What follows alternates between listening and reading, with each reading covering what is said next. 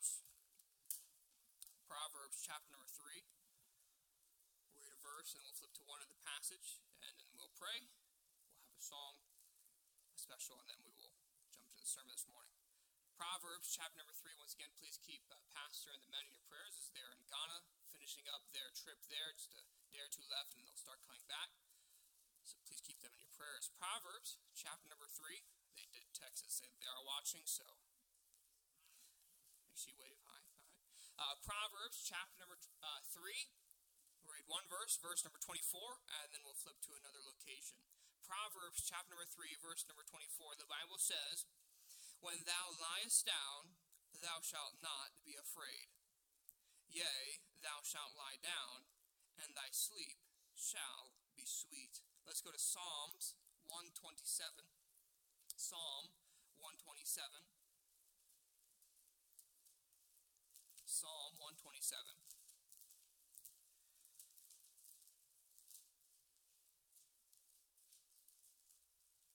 Psalm 127, and we'll read one verse there, verse number 2. Psalm 127 and verse number 2. The Bible says, Psalm 127, verse 2, "It is vain for you to rise up early, to sit up late, to eat the bread of sorrows. For so he giveth his beloved sleep." And let's pray. Dear Father, thank you so much for this day. Thank you for this opportunity that you've given, Lord, to preach your word in this pulpit. Lord, I pray that you'll use me during this time, Father. I pray that you use the song. I pray that you use me, empty me of self. I pray that you'll speak through me. In Jesus' name, amen. Thank you. You may be seated.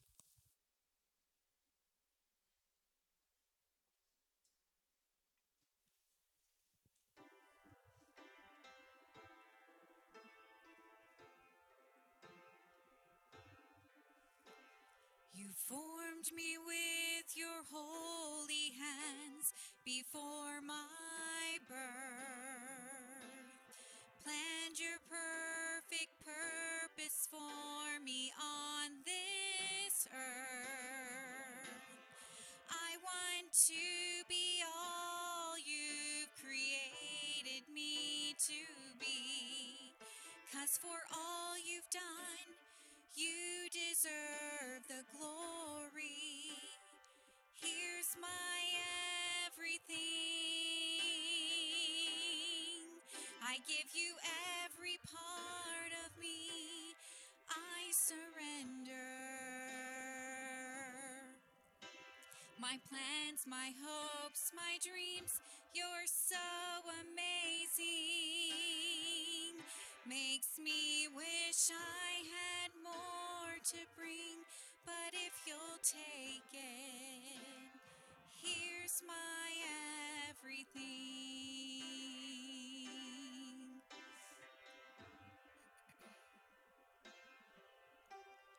Lately I've been learning more about your love and finding for my every need it is enough.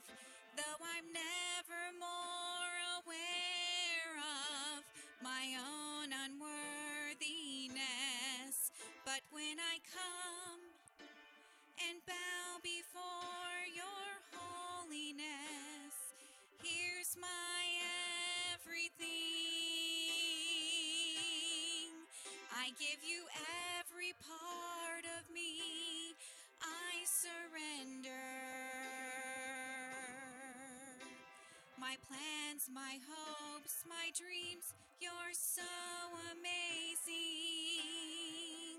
Makes me wish I had more to bring, but if you'll take it, here's my everything. I have nothing I can boast of, 'cause if there's any good in me, it's all because of you, Lord. So I'll pledge my offering. Here's my everything.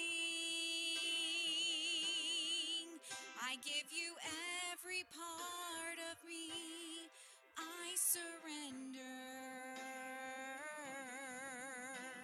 my plans, my hopes, my dreams. You're so amazing.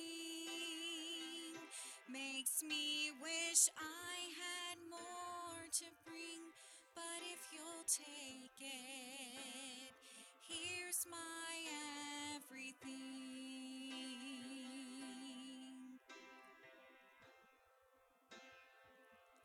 My everything.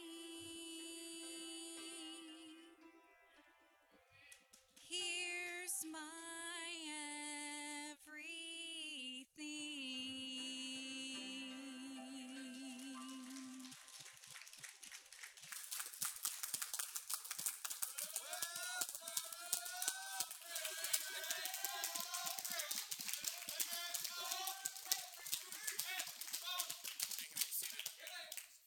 According to the CDC, wonderful place, Center for Disease Control, 1 in 3 adults in America do not get enough sleep and have symptoms of insomnia. Who knows the pain? All right, just a second. As well, according to CDC, 62% of the world is not getting enough sleep. 10 to 30% of the world's adults, so across the globe, have a full diagnosis of insomnia. So they have a severe hard time trying to fall asleep, medically diagnosed. I read an article about some of the things that lack of sleep and not getting enough rest will cause in a person's physical life. Well, first and foremost, sleepiness causes many accidents. The nuclear accident at 3 Mile Island, the nuclear accident at Chernobyl, both of those were linked to an operator not getting enough rest and not being as sharp as he should have been due to lack of sleep. Some 100,000 automobile accidents each year.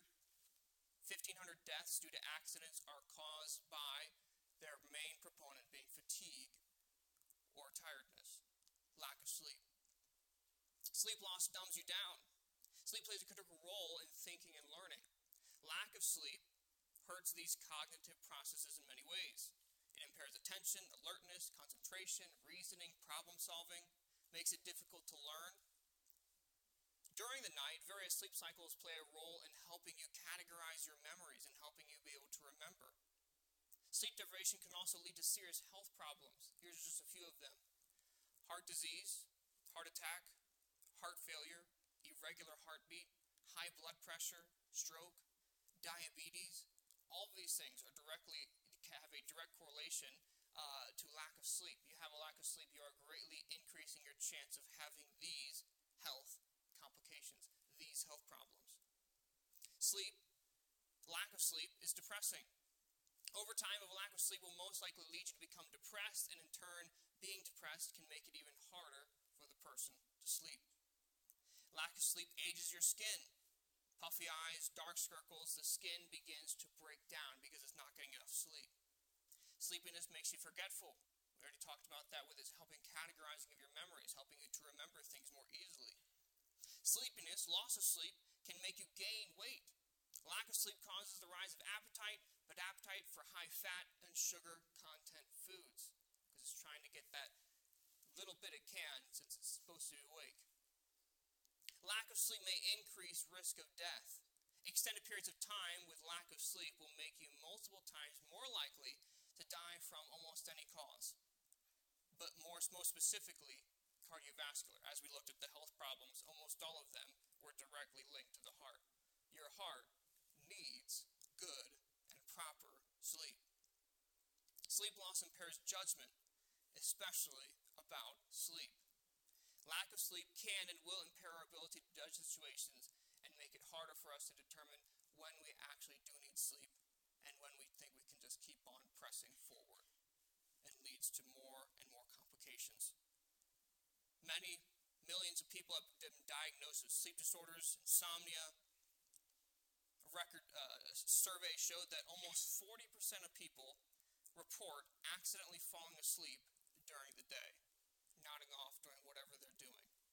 40%, that's almost half of grown adults say, during the day, I may sleep? Church, yeah. Found it. All right. Sleep is a very important part of our life. It's a very important thing that God instituted in our very make. In fact, God being our example, when he created the world, he created in 6 days. On the seventh day, the Bible says, he rested. That was an example for us. Almighty God does not need rest, but he was showing us an example of how he wants us to live our lives. He did not make us to go 100% of the time. He made us to say, every once in a while, I want you to take a step back and get rest. As we looked in Proverbs 3:24, the Bible says, when thou liest down, thou shalt not be afraid. Thou shalt lie down, and thy sleep shall be sweet. Why is there such a problem of a lack of sleep? 1 in 3 adults, that's a staggering quantity. 1 in 3 adults will and do suffer from a severe lack of sleep.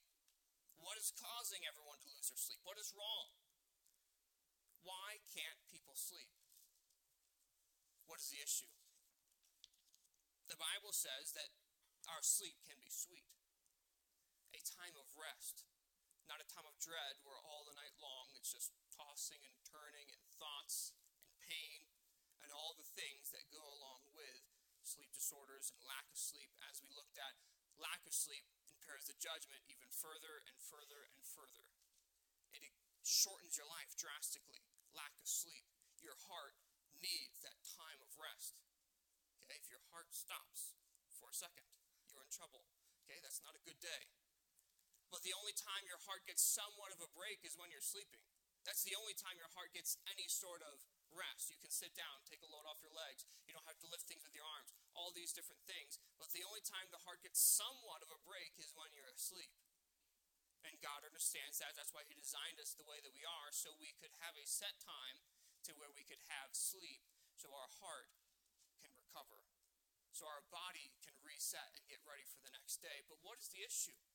Why is such an important component of our life and our ability having such a hard and drastic issue across the nation and across the world? 62% of the world's adults don't get enough sleep. How do you sleep when the storms of life are coming in? Because most people have a problem. Their main problem with sleeping is there's so much on their mind. I've got this going on, I've got this going on, I've got this going on, I've got this going on, and there's that coming on, I've got that thing coming up, and there's so much that you just can't let the mind won't let you take a load off because you have so much going on.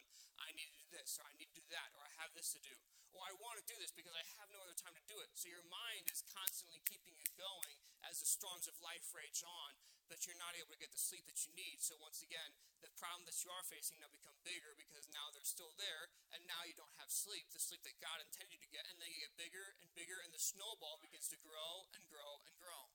It's an issue that is plaguing everyone across the nation, across the world.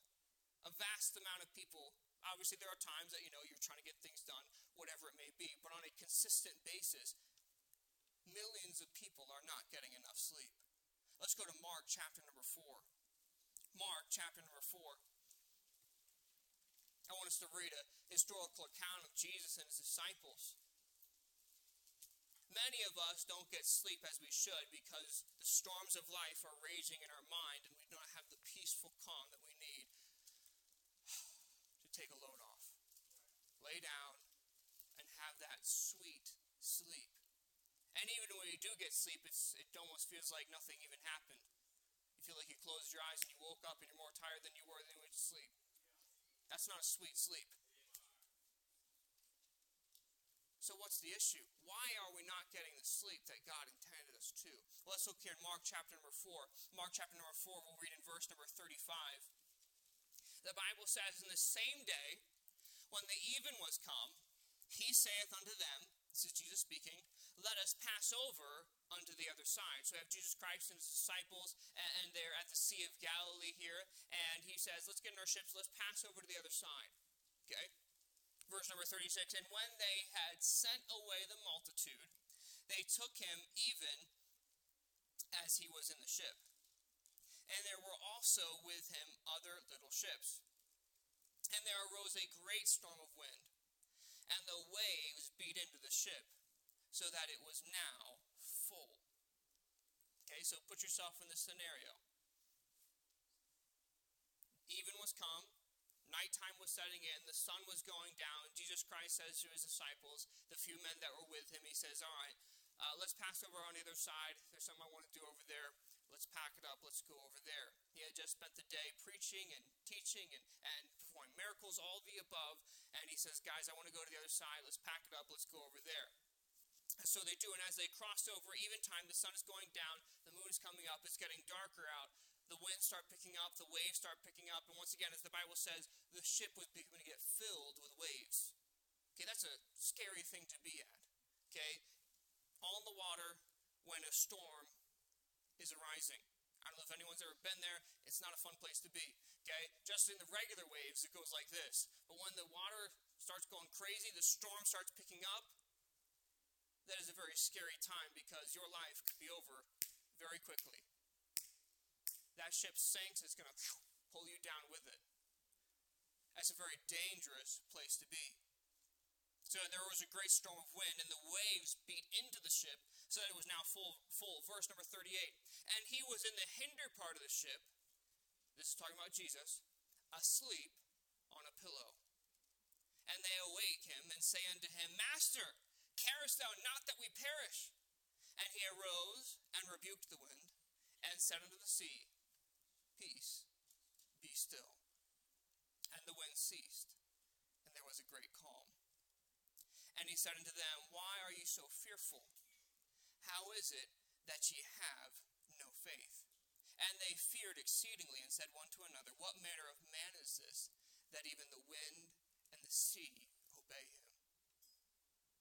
See, this is one of the main reasons why we do not get the sleep that we should, is because when the storms of life come, and they come very frequently in today's day and age, with all the things that we have and all the technology, it brings about the storms of life, and there's constant access to everything that there is to have. And so therefore you open yourself up to many problems and issues at a constant notice. Many of our problems is we sleep as the disciples slept. They didn't sleep. They could not sleep because the storms are raging and they could not calm their hearts down. As Jesus Christ says, as I said to Jesus Christ, carest thou not that we perish? That's what we're thinking in our mind. We're dying, we're going to drown, the storm's coming in, the water's in the boat. That's not where it's supposed to be. It's supposed to be out the boat. Okay, that's what they're thinking. This is not a good situation. The waves are coming in. They are beginning to frantically go crazy. And most of these men were fishermen. They were experienced sailors. They were experienced fishermen. They knew how to handle this. So you know this is a very dangerous situation. That these men that are very accustomed to the Sea of Galilee, this is where they made their livelihood. This is where they went out almost every night to fish. This was their life. And so to see the fact that they were deathly afraid and telling Jesus Christ, we're going to die if you don't do anything. Don't you care that we're going to die? That shows how serious this was to them. This wasn't some run-of-the-mill storm that, okay, yeah, no big deal, guys. Just make sure you hold on tight. We'll get across. No big deal.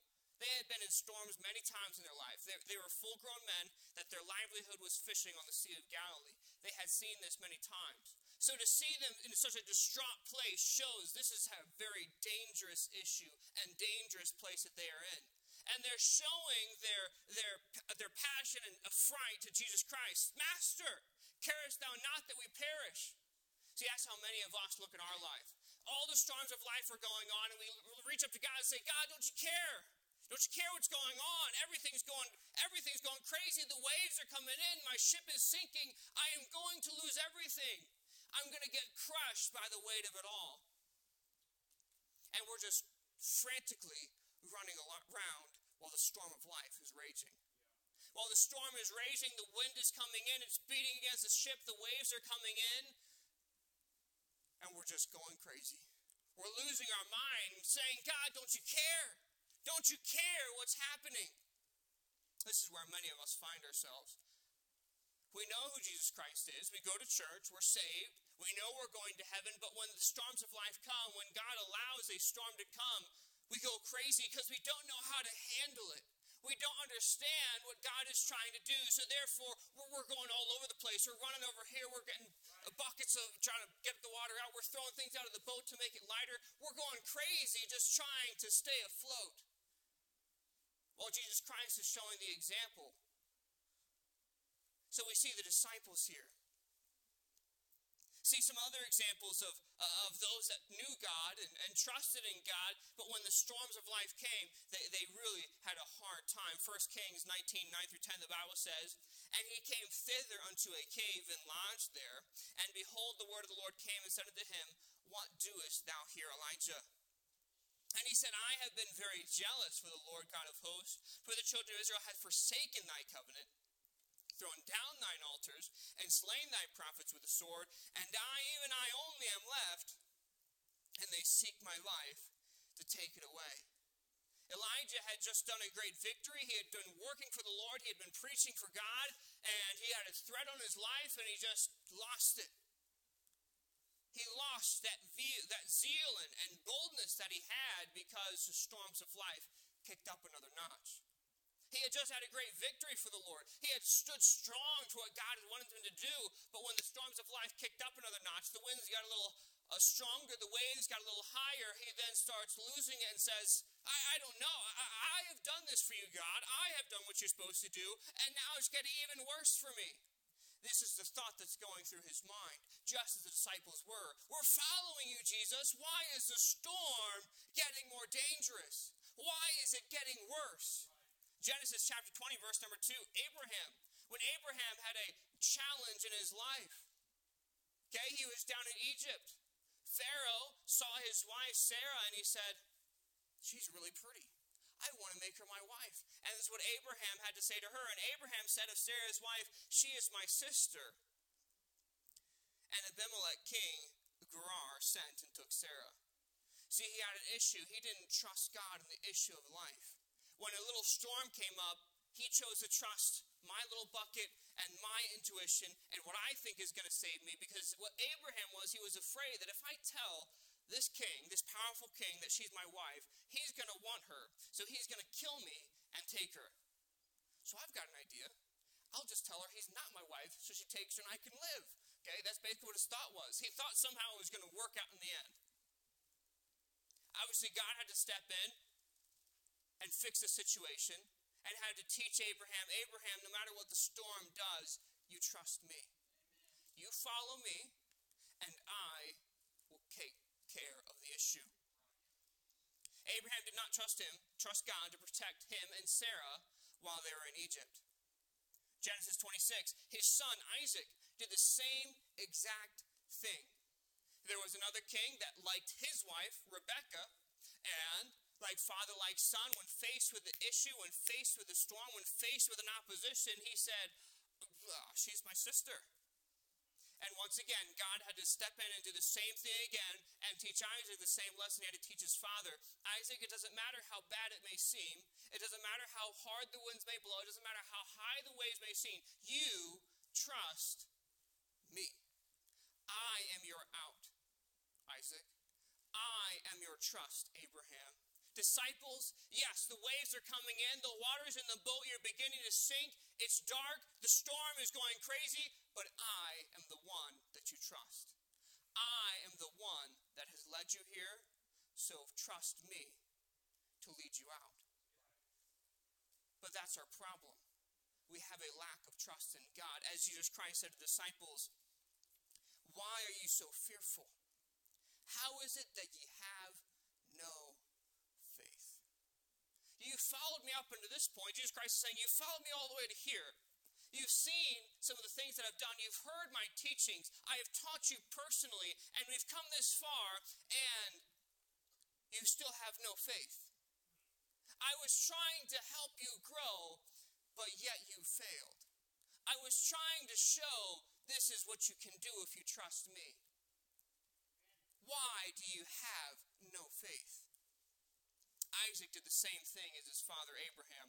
A little opposition came. A storm of life, poof, popped up out of nowhere, and he went with his own reasoning.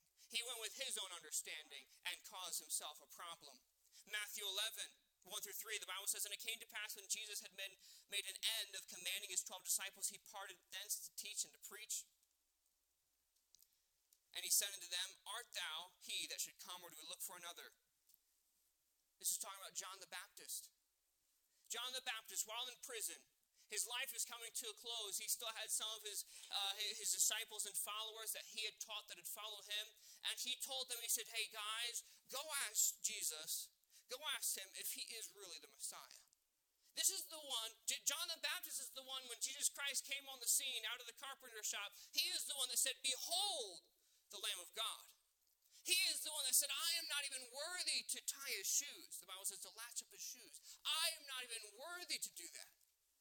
And now, in a time of trial and storm in John the Baptist's life, he begins to doubt. He begins to question, did I do the right thing? Is he really the Messiah? Is he really the one that I said he was? Is he really the one that I believed he was? Even John the Baptist had a time of doubt.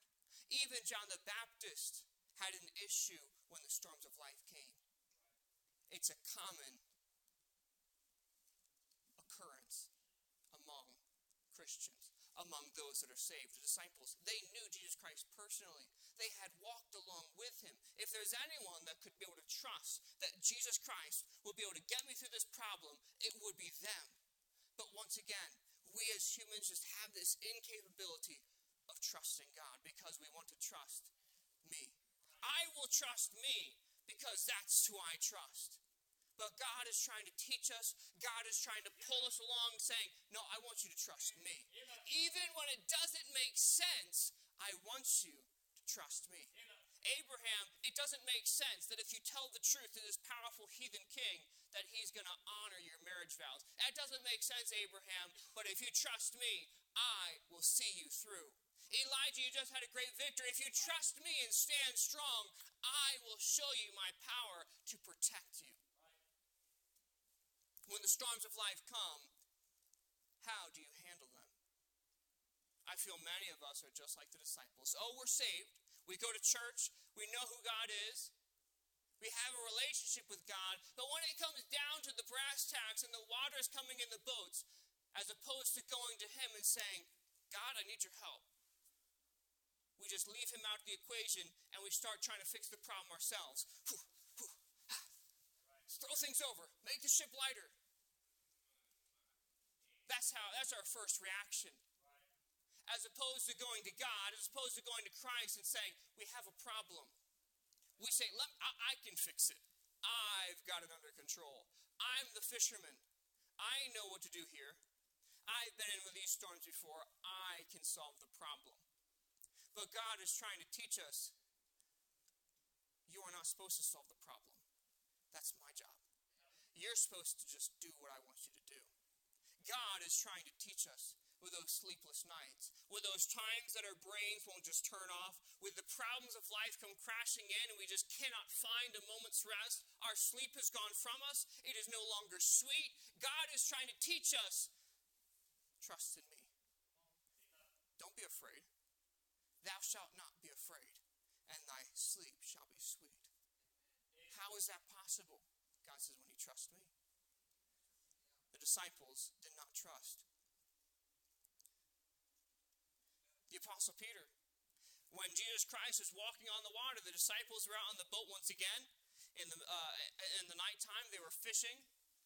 They were getting ready. They were fishing. Jesus Christ went up to a mountain to pray, and he said, "Hey guys, go across the other side. I'll meet you over there a little bit later."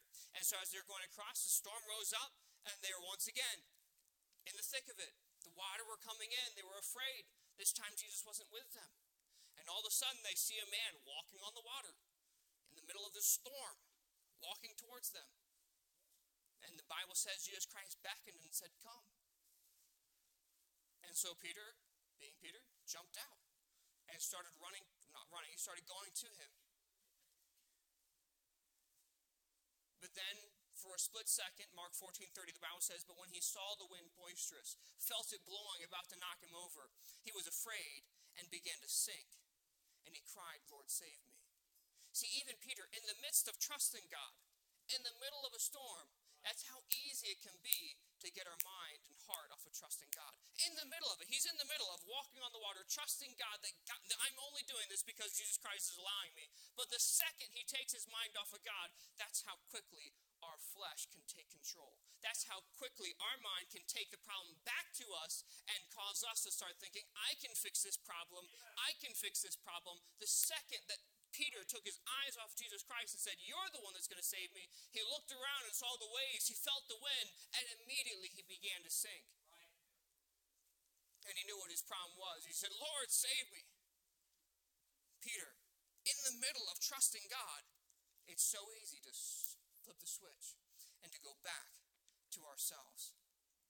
It is very common to allow the storms of life to try and take control and forget about God. It's a decision that we have to make. It's a conscious, you won't just do it by accident. Oh, I accidentally trusted God. No, when the true storms of life come, when the waves are taller than you, when the wind's going to knock you over, when the water's in the boat, it's not an accident that you trusted God. That is a conscious decision that you made to keep my mind stayed on the Lord. Out of anyone that should have been able to have their mind stayed on the Lord, it should have been the disciples. They had a daily physical relationship with Jesus Christ. They walked with him, they talked with him, he taught them. All the miracles that he performed, they saw firsthand. They were there. But when the storm of life came, when the time of testing came, who do you trust? Disciples. They said, oh, I trust me. I trust what I can do. Until it was almost too late. How do you react when the storms of life come? How do you sleep when the bad days come? God says, don't be afraid. Thy peace shall be sweet. Thy sleep shall be sweet. But does that really describe you? When the bad days come, when the storm comes crashing in, can I really say about you and me, oh, my sleep is sweet. It's good. It's refreshing. It's what I need. Just like a drink of water in the middle of a desert. Oh, it's sweet. It's what I needed. Can you really say that?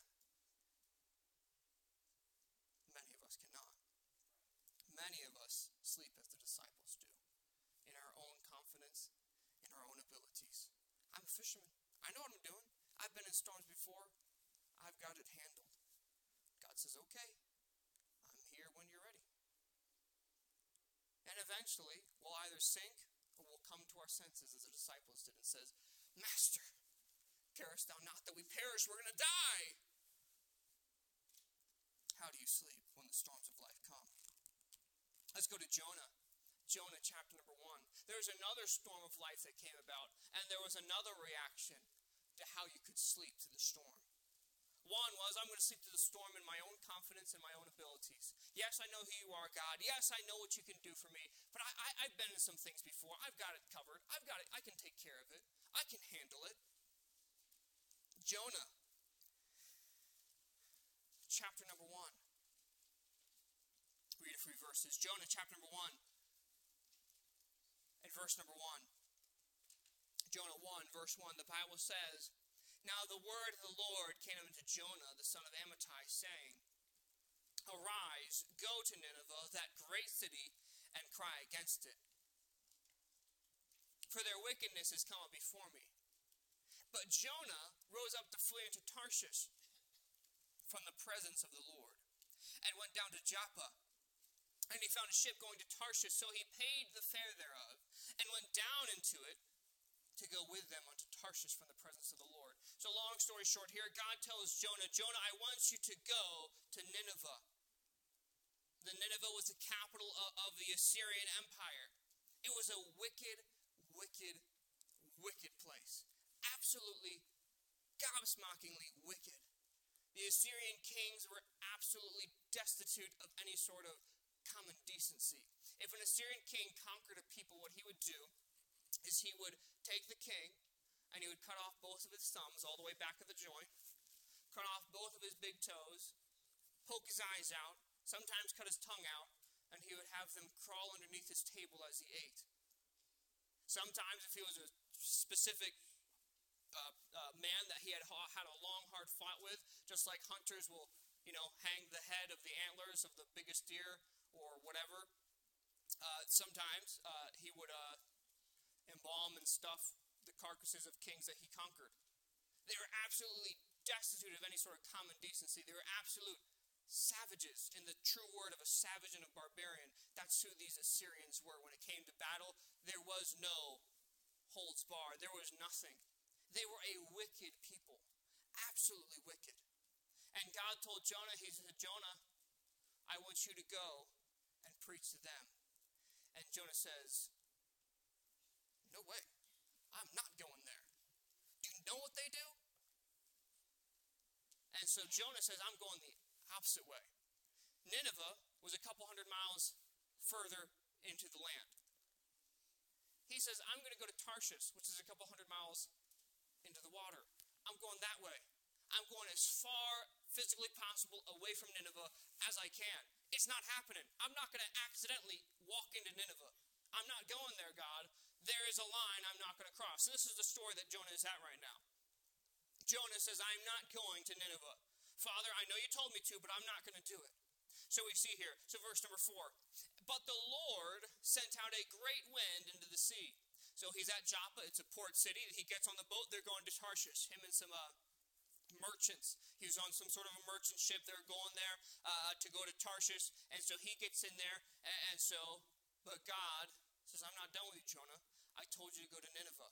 So, verse number 4, once again, but the Lord sent out a great wind into the sea, and there was a mighty tempest in the sea, so that the ship was like to be broken.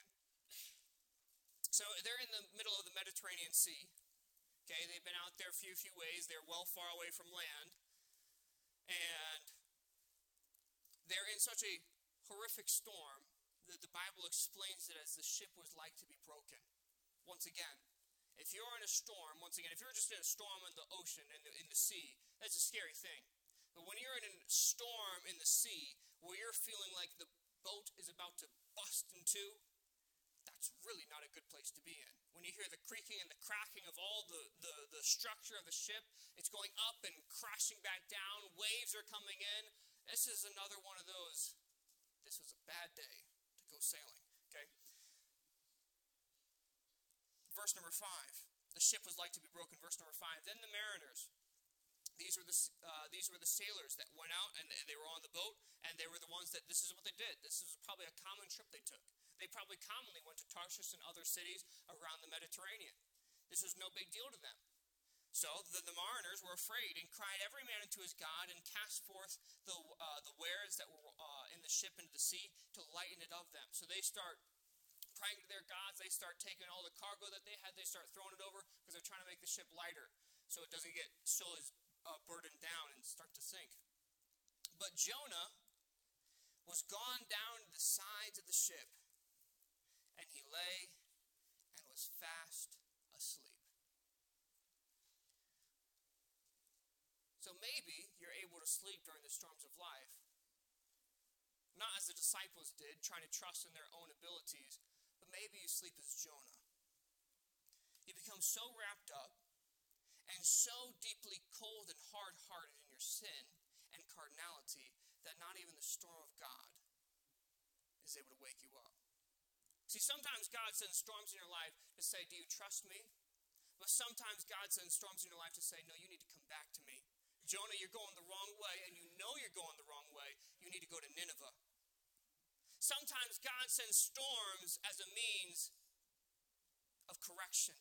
Jonah, you're going the wrong way, and you know you're not going the right way. It's time to wake up, Jonah. Get out of your sin, Jonah. It's time to get back to where you're supposed to be going. But you see, Jonah, no problem sleeping here, because I have no problem ignoring God.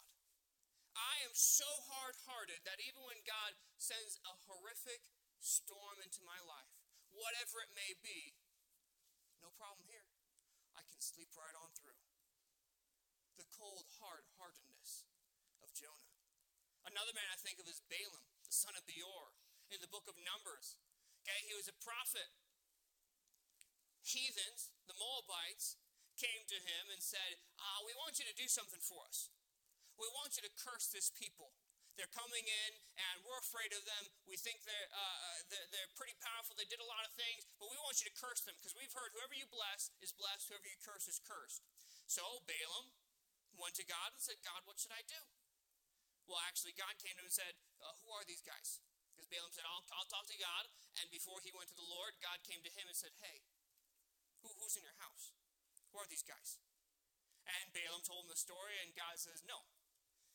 You're not going to curse those people. Send them away. And so Balaam, probably very begrudgingly, sorry guys, not allowed to go. I can't take your stuff. Go ahead and go. So they go back, they tell the king, and the king says, no, I want this guy. So give him more. I offer him half the kingdom even if you need to. Whatever he wants.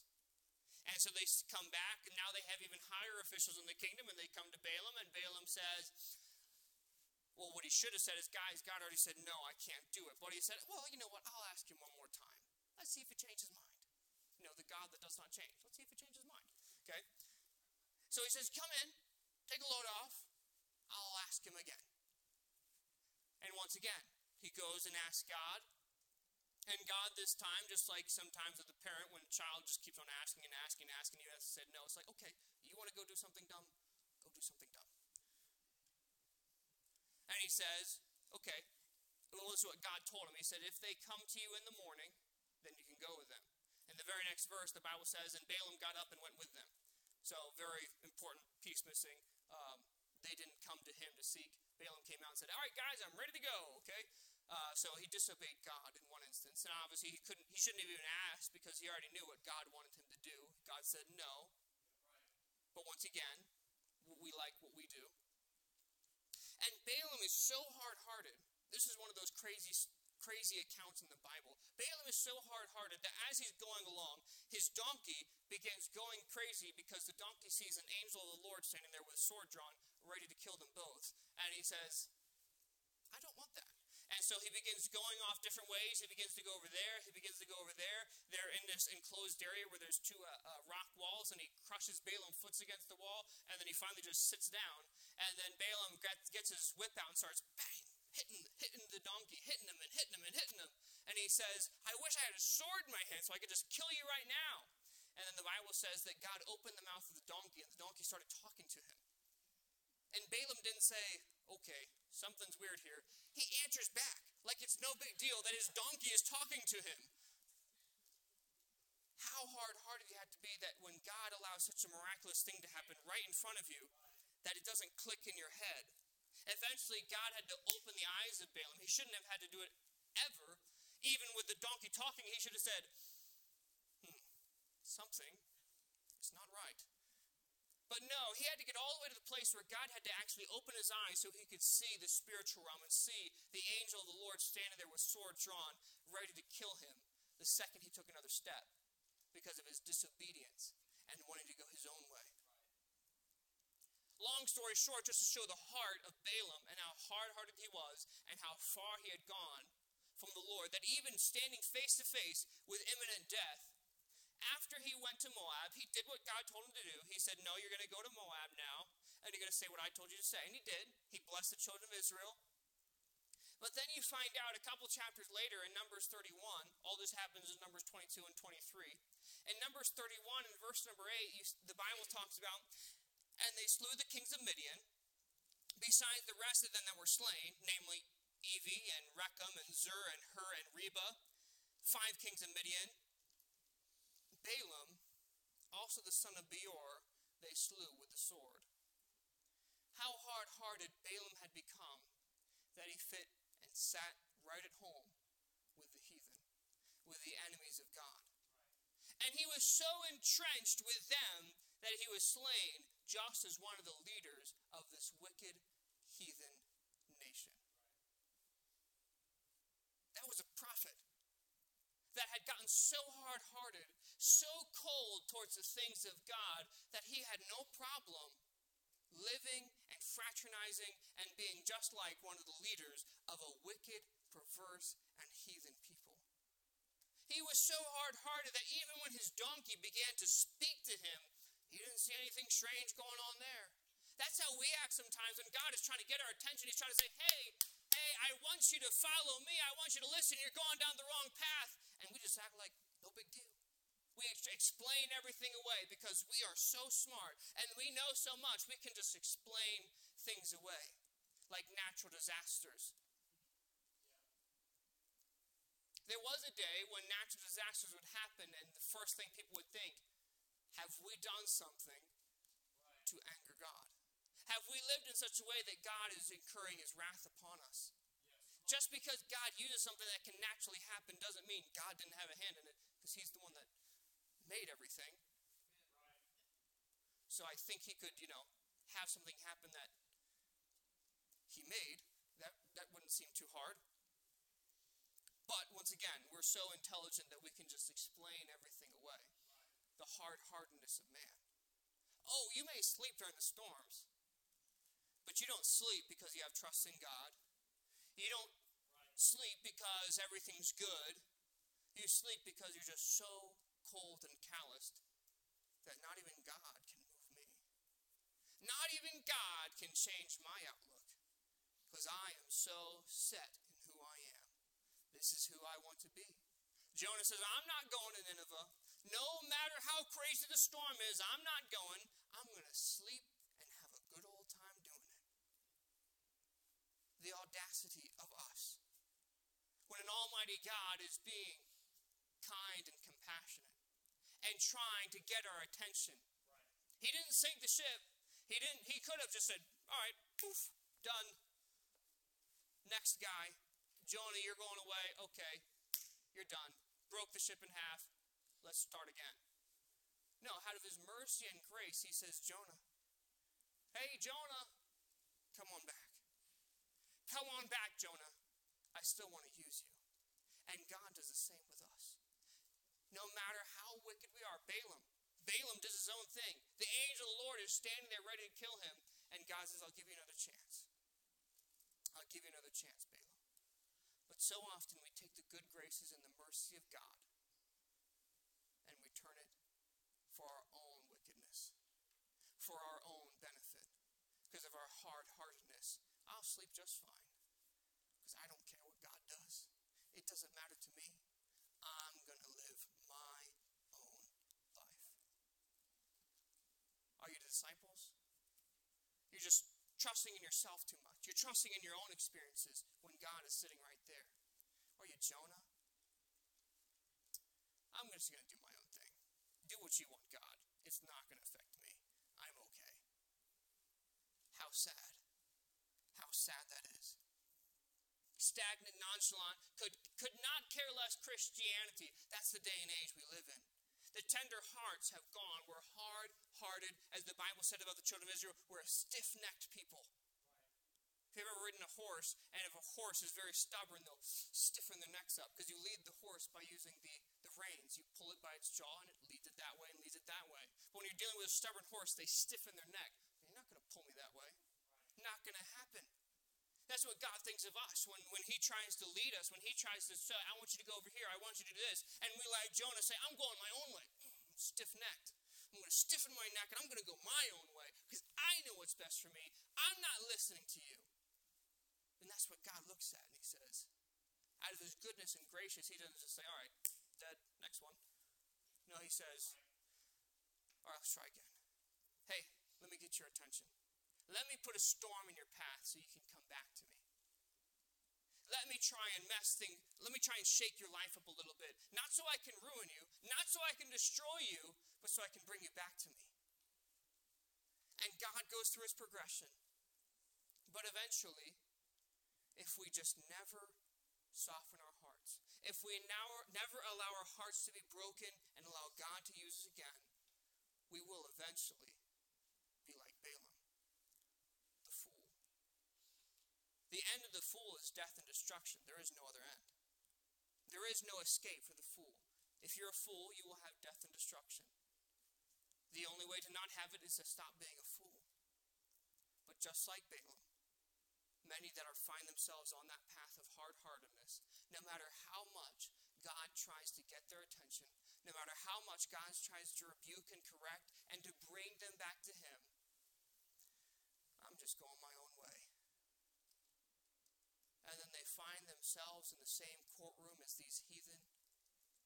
And when God's judgment comes on them, they find themselves caught up in it.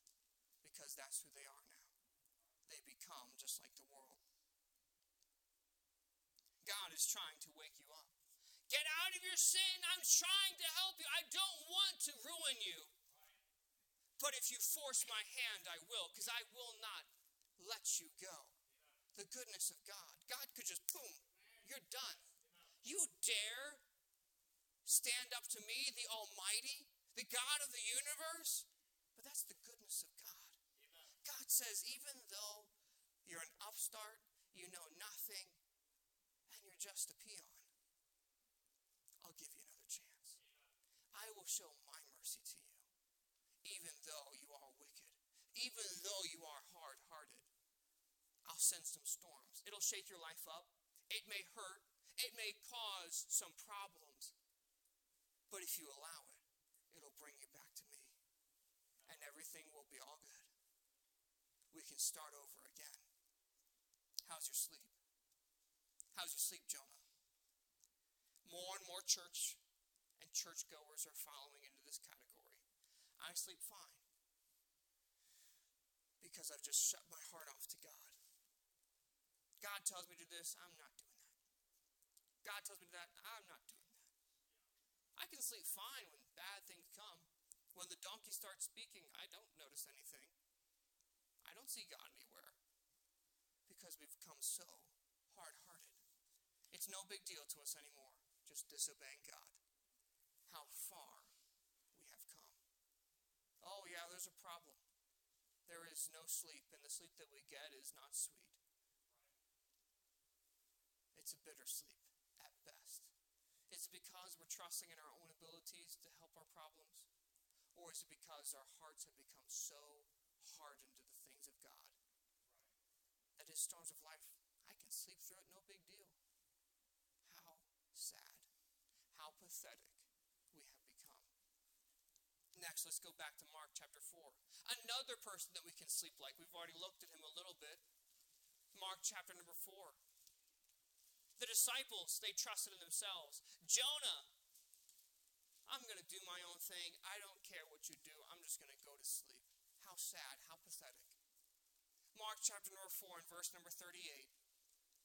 And he, Jesus, was in the hinder part of the ship, asleep on the pillow.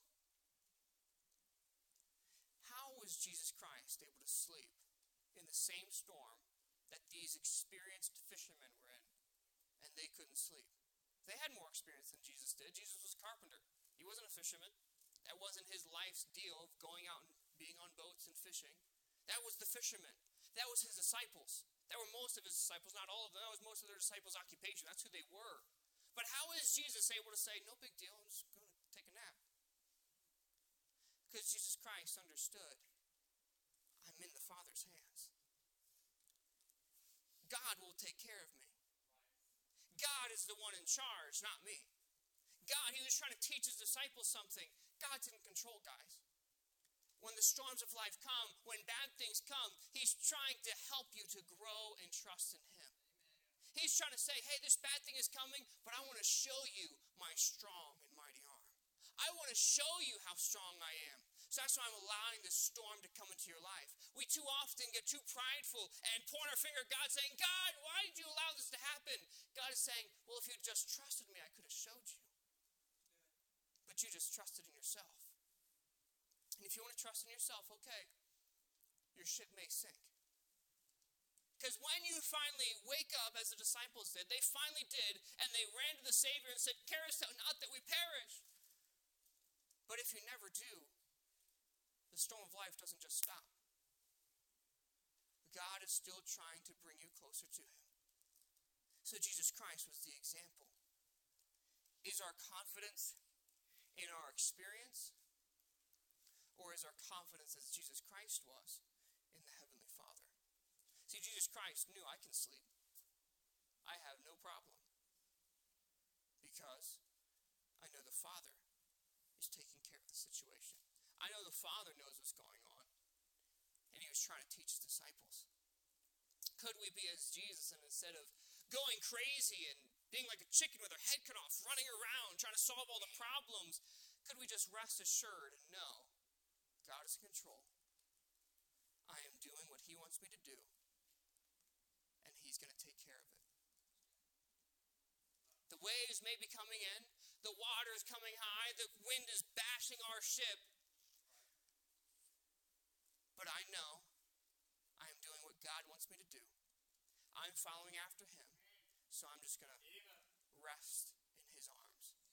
And as Jesus Christ was able to do, sleep on a pillow. No big deal. The same storm that the disciples are in. They're going crazy, about to die, and Jesus Christ is just asleep on a pillow. He's trying to show us the example. He's trying to show them the example. This is what you do, guys. When bad times come, you trust in the Father, not yourself. You don't trust in your own ability because our own ability is weak and pathetic in comparison to who God is. And God is trying to help us to grow in him. Deuteronomy 7:9, the Bible says, know therefore that the Lord thy God, he is God, the faithful God, which keepeth covenant and mercy with them that love him, and keep his commandments to 1,000 generations. God was trying to make himself known to the children of Israel. He says, look, I am God, but not only that, I'm the faithful God. I will not leave you. When I make a promise, I fulfill that promise. When I say I'm going to take care of you, when I say I'm never going to forsake you, I mean that. Just because you don't see me in that instant doesn't mean I'm not there. Doesn't mean I don't care. I want you to grow. I want you to learn to trust me more. It's just like when someone working out with a spotter. Okay, the spotter's job is to make sure they don't die. But the other job the spotter has is to push them as far as they can go. And that's what God is trying to do. He's saying, it seems very hard. It seems like it's about to crush you. But I know you can do more. Just trust me. I got you. I won't let you die. I won't let it kill you. But just trust me. Trust me, and I'll carry you through the storm. But too often, we trust what we see and not what God tells us. 2 Thessalonians 3:3, the Bible says, but the Lord is faithful, who shall establish you and keep you from evil. See, the Apostle Peter learned from his bout of not trusting God when he walked on the water. He learned from his bout of taking his eyes off of Christ and beginning to sink. Because when he was writing a letter to other Christians, trying to teach them and train them, he said in 1 Peter 5:7, he says, casting all your care upon him, for he careth for you. He says, hey guys, I've been in the actual storm. I was in a storm and I failed. But I learned that, it doesn't matter what's going on around me. It doesn't matter what's going on beneath me or above me. I just keep my eyes on Jesus. And everything will be okay. I just need to make sure I stay how God wants me to stay. I keep my eyes on him. I cast my care upon him because I know he cares for me. I know if I stay where he wants me to be, if I follow in his footsteps, it doesn't matter what's going on around me. It doesn't matter how bad the day may come. It doesn't matter how horrific the storm may be. I keep my eyes on the Christ. I keep my prize where it needs to be. Cast your care upon him, for he careth for you. Peter learned his lesson. He even learned his lesson from before, because the first time in the storm, Jesus said, you have no faith. The next time in the storm, Jesus came walking onto the water to them, and he said, come, and Peter came. And then he said, oh, thou of little faith. And then Peter says, look, this is what I've learned from my experiences with Jesus Christ. Just cast your care. He cares for you. He does care for you. You may not feel it in the moment when the waves are crashing around, but you keep your eyes on him. You'll find out. You will learn of the love and care of the Father. See, trying to take things out of God's hands is what it talks about in Psalms 127:2. About rising up early and stay up late to eat the bread of sorrows. That's what happens. That's what the life many of us live. We rise early, we stay up late, we're eating the bread of sorrows. But God says, I want to give you beloved sleep. I don't want you to sleep to be something that's just a burden to you. But when we cast our care, because many of us do, is we keep our cares on a fishing pole. And we cast it to God, and then we pull it back 2 seconds later. Okay, I need to cast it. And we cast it to him. And then something comes up. I don't know. I need to check it out. I need to check it out. I'm not sure about this. Just like the disciples. I know what I'm doing. I'm a fisherman. I got this under control. Until all of a sudden, you don't. And then you go running to God, and God says, I've been waiting here all along. I've been waiting. I've been sitting there staring, waiting to see when you'd come to your senses. And I don't got this. And God wants me to trust in him. Cast your care upon him. Trust in God when the storms of life comes. And then we can see that sweet sleep that he speaks of. Jesus Christ, no problem sleeping. Asleep on a pillow. No big deal. Oh, the storm's going crazy. Same storm. Okay, he didn't have a stabilizing bed that didn't move around. Okay, same storm, same deal. The water was still in the boat with him. All the same deal. But he had no problem. His sleep was sweet because he trusted in the Father. God has control. And he was trying to teach the disciples and teach us that same thing. Storms of life may come. Oh, they're going to come. As long as there is breath in your lungs and blood pumping through your heart, storms of life will come. That's the state of the world we live in. We live in a sin-filled world. When Adam and Eve sinned, storms of life were going to be a common occurrence. That's the life we live. Storms of life will always be until we're in heaven with God. That's when they will cease. That's when we see what God truly had planned. Do we trust in the Father? One other thing we can learn from Jesus, and we'll look at one other person. You see, Jesus Christ never lost a second of sleep in his whole entire life. Never once did he lose a second of sleep. But one thing Jesus Christ did do, once again as our example to us, is every once in a while he would sacrifice his sleep. See, in Luke 6:12, the Bible says, and it came to pass in those days that he, talking about Jesus Christ, went into a mountain to pray and continued all night in prayer to God. That wasn't a time of fear and trepidation. That was a time of, I need to reconnect with my Father. I need to spend time with the Father. I want to spend some more time with him. I want to ask him about something. I want to show him I'm serious about this thing that I'm needing or wanting help with or desiring. I want to show the Father this means so much to me that I'm willing to give up my sleep. Oh, I can sleep fine. But there are times when God wants to know, are you really serious about this? And once again, Jesus Christ, as our example, said, this is what you need to do sometimes. Not every time, not all the time. Sometimes when the storms of life come, it's time to sleep. Have trust in me. But sometimes I want you to sacrifice your sleep. Jesus Christ didn't not sleep because he was afraid, because he was scared, because he was worried. He knew God had it under control.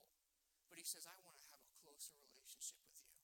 I want to make sure, Father. He went to the mountain to pray. This was after a big deal. He had just done a lot. He had been preaching, teaching, performing miracles like he always did. He had been going and going and going, and he says, I need to refill. What would be better for me than sleep right now is a talk with the Father. Sometimes Jesus Christ said, I'll sacrifice my sleep. I want to have a closer walk with the Father. He would continue all night in prayer to God. We're doing good if we can get 5 minutes down. All night. He said, Father, I want to get to know you. I want to show the disciples and those in the future this is what you do. Sometimes you just let God know, I want to get to know you.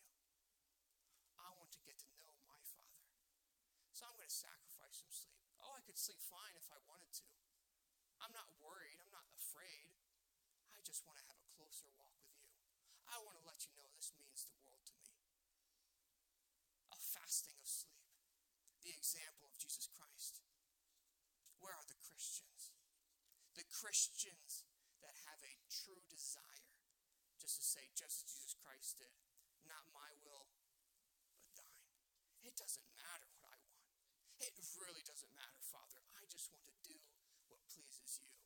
Even if it seems crazy, even if it seems kooky, if that's what you want, you've got it. No questions asked. Where are the Christians? Jesus Christ didn't fret. He didn't worry. But he said, I'm going to give God some of my sleeping time because I want to talk with him. How do you sleep, Christian? Do you sleep at all? When the storms of life come, do you sleep? Does your heart have peace and calm, even though the storms are raging? Water's pouring in. Do you sleep? And then the last person, back in Jonah chapter 1, verse 5a, the Bible says, Then the mariners were afraid, and cried every man unto his God, and cast forth the wares that were in the ship into the sea, to lighten it of them. The last person you can be like when it comes to sleeping through the storms is the mariners, the sailors that were with Jonah. Very similar to the disciples, but one key difference. The mariners had their own gods.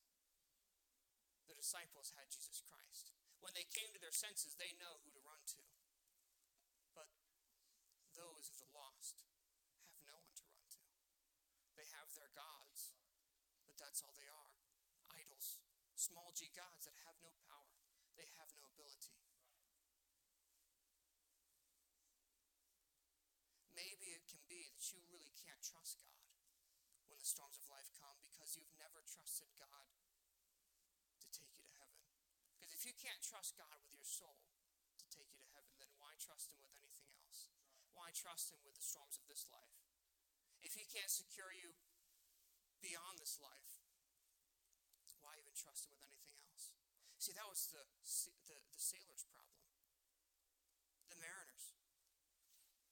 Oh, they were very experienced, but they just went to their own gods because that's all they had to hold on to. Utterly hopeless.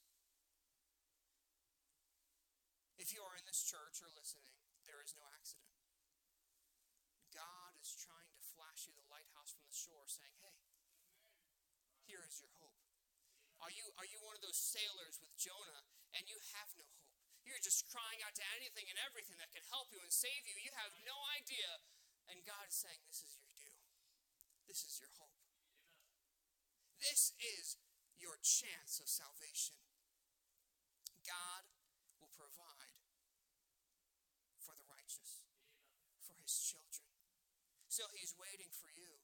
He's trying to let you know there is a storm going on.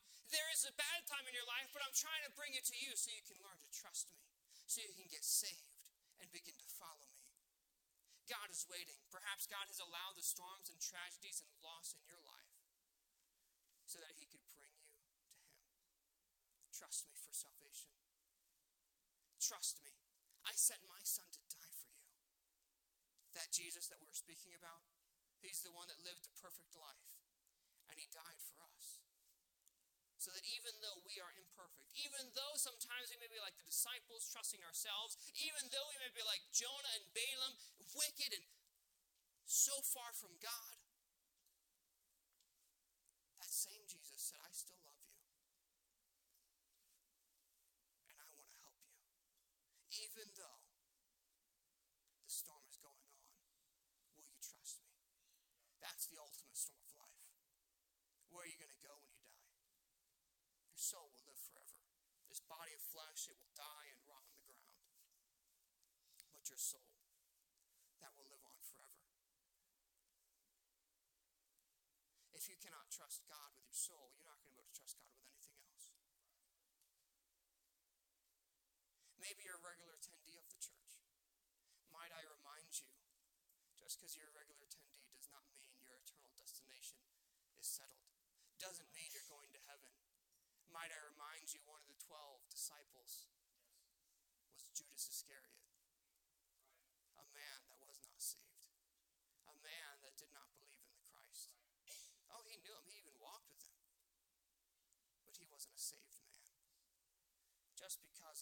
church doesn't mean I'm saved. I have to accept his free gift of salvation. That is what we need. How are you sleeping? Are you like the disciples? Tossed to and fro, trying to fix your own problems when God is sitting there waiting. I can fix them for you. I can just stand up and say, peace, be still. Can you imagine that? Being in a crazy storm, waves are coming up over the ship, the wind is beating, and it's just like a sea of glass in an instant. Peace, be still. The wind stops. The waves stop. God says, I want to show you my strong and mighty arm. I want to show you what I can do. But you have to trust me. You have to have faith. How are you, Christian? Maybe you're like the sailors. You're not a Christian. You do not know the Jesus that we've spoken of. Today is the day. The Bible says in 2 Corinthians 6:2. Now is the accepted time. Behold, now is this day of salvation. Do not put it off. The second you put it off, the devil wins. See, because when you meet Jesus, whether that's through salvation or through just a sermon that you learn who he is, your life will change. Either for the good because you accepted him, or for the worse because the storms of life will begin to kick up. Because God is going to tell you, I'm not going to let you go. I'm going to do everything I can to bring you to me. Even if it means breaking you down to everything is gone and it's just you. If that means you come to me, it was worth it. Now God says, I don't want to have to do it, but I will, because you're that worth it to me. You mean that much to me that I'll chase you that far, that I will do whatever it takes to bring you back. How is it, Christian? Proverbs 3:24. When thou liest down, thou shalt not be afraid. Yea, thou shalt lie down, and thy sleep shall be sweet. Isn't it time that verse describes us again? If you're not saved, you won't have that sweet sleep until you do. Get it settled today. Do not wait. Let's pray. Dear Father, thank you so much for this day.